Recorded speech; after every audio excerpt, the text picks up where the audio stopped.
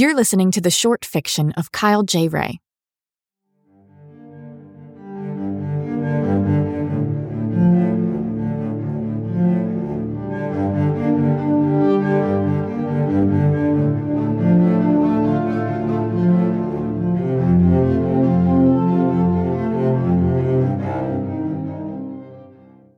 A valley most uncanny.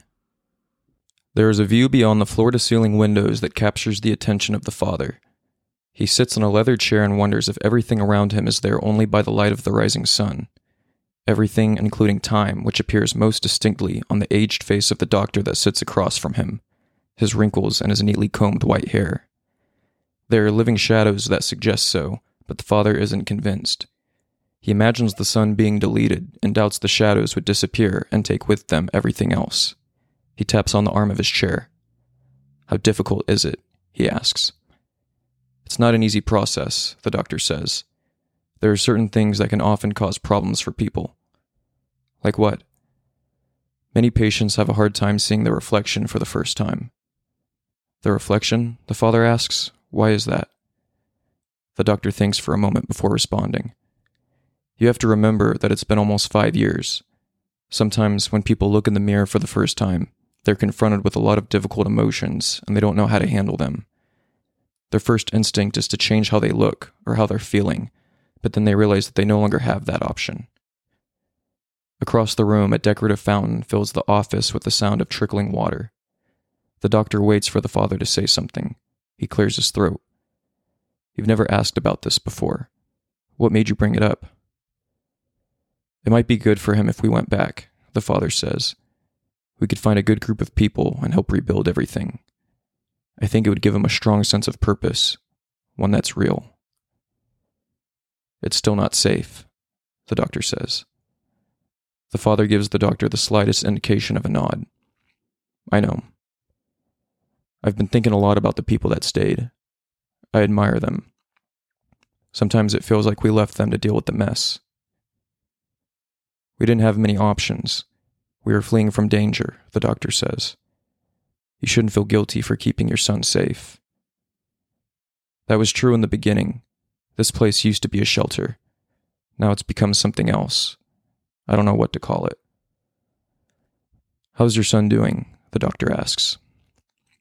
"He's been off lately," the father says. "He turned 17 last week, which means he'll be on his own in less than a year. I think he's unsure of what kind of future he's supposed to prepare for." "Did something happen?" "The other day, I could tell there was something bothering him. Every week, I bring dust into our home just for us to sweep it back out. He stopped sweeping and asked me why we continue to do this. I told him that these things were important and that we had to do them for the sake of meaning. As I'm explaining this, I realize that he's heard me say this to him repeatedly for the last 5 years. I can see in his face that it's no longer moving him. There doesn't have to be dust. I choose to let it into our lives for something so difficult to define. After everything he's been through, what could a concept like meaning possibly mean to him? It's probably become a stream of incoherent noise." There was a slight inconsistency detected in the pattern of the running water that disrupted the father's train of thought. For a second, the sound he heard fell out of alignment with the cascade his eyes were watching. A single drop that wasn't really there, or perhaps wasn't the exact size or shape that it claimed. He waits to see if it'll happen again before returning to the view beyond the windows. "My wife wanted him to feel that he was needed in this world, that he was important. I changed my attitude about this place and decided to use it as an opportunity. We joined a community that shared the same values as us. I designed everything in his life for the sake of meaning. I became very neurotic about it. I thought the more he worked for something, the more valuable it would be to him.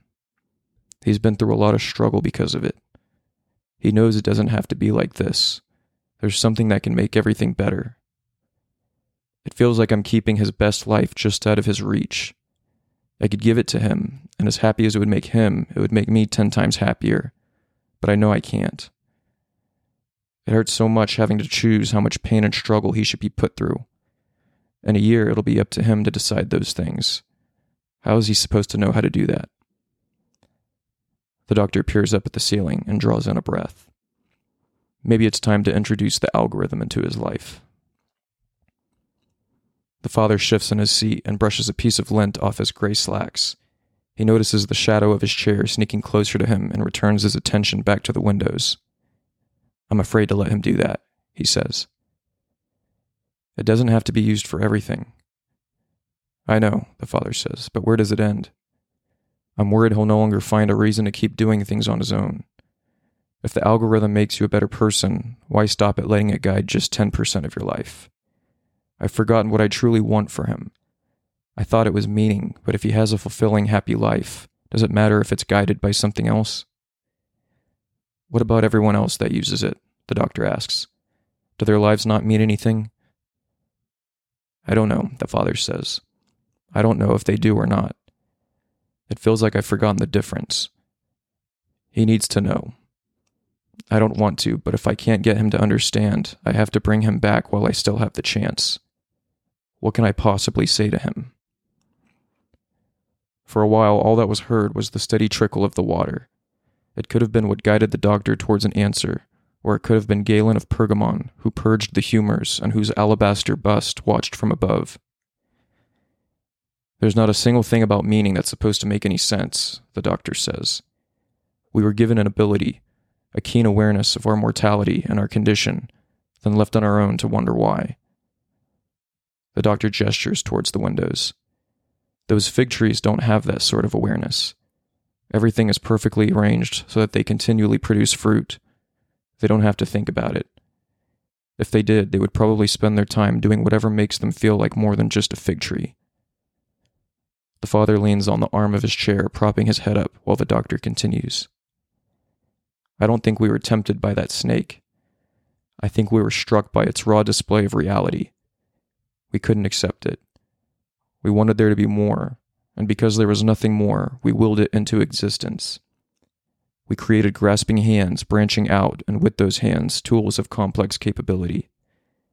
The more we deviated from nature's perfect plan, the more imperfect we became, and the more it pained us. But it gave us freedom, and it gave us meaning, and we celebrated it. The snake chased after us.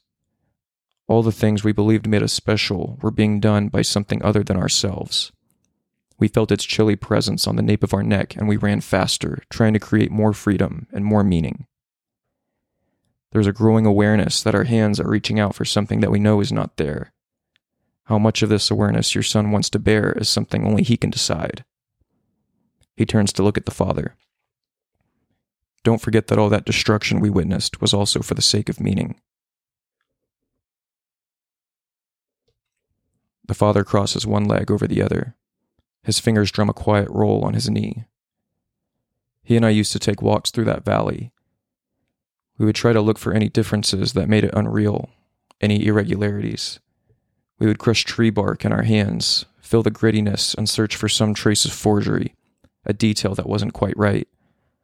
Sometimes we would find it in the way the light reflected off a running stream. It was very comforting. I used to find them frequently, these irregularities, but then they became rare.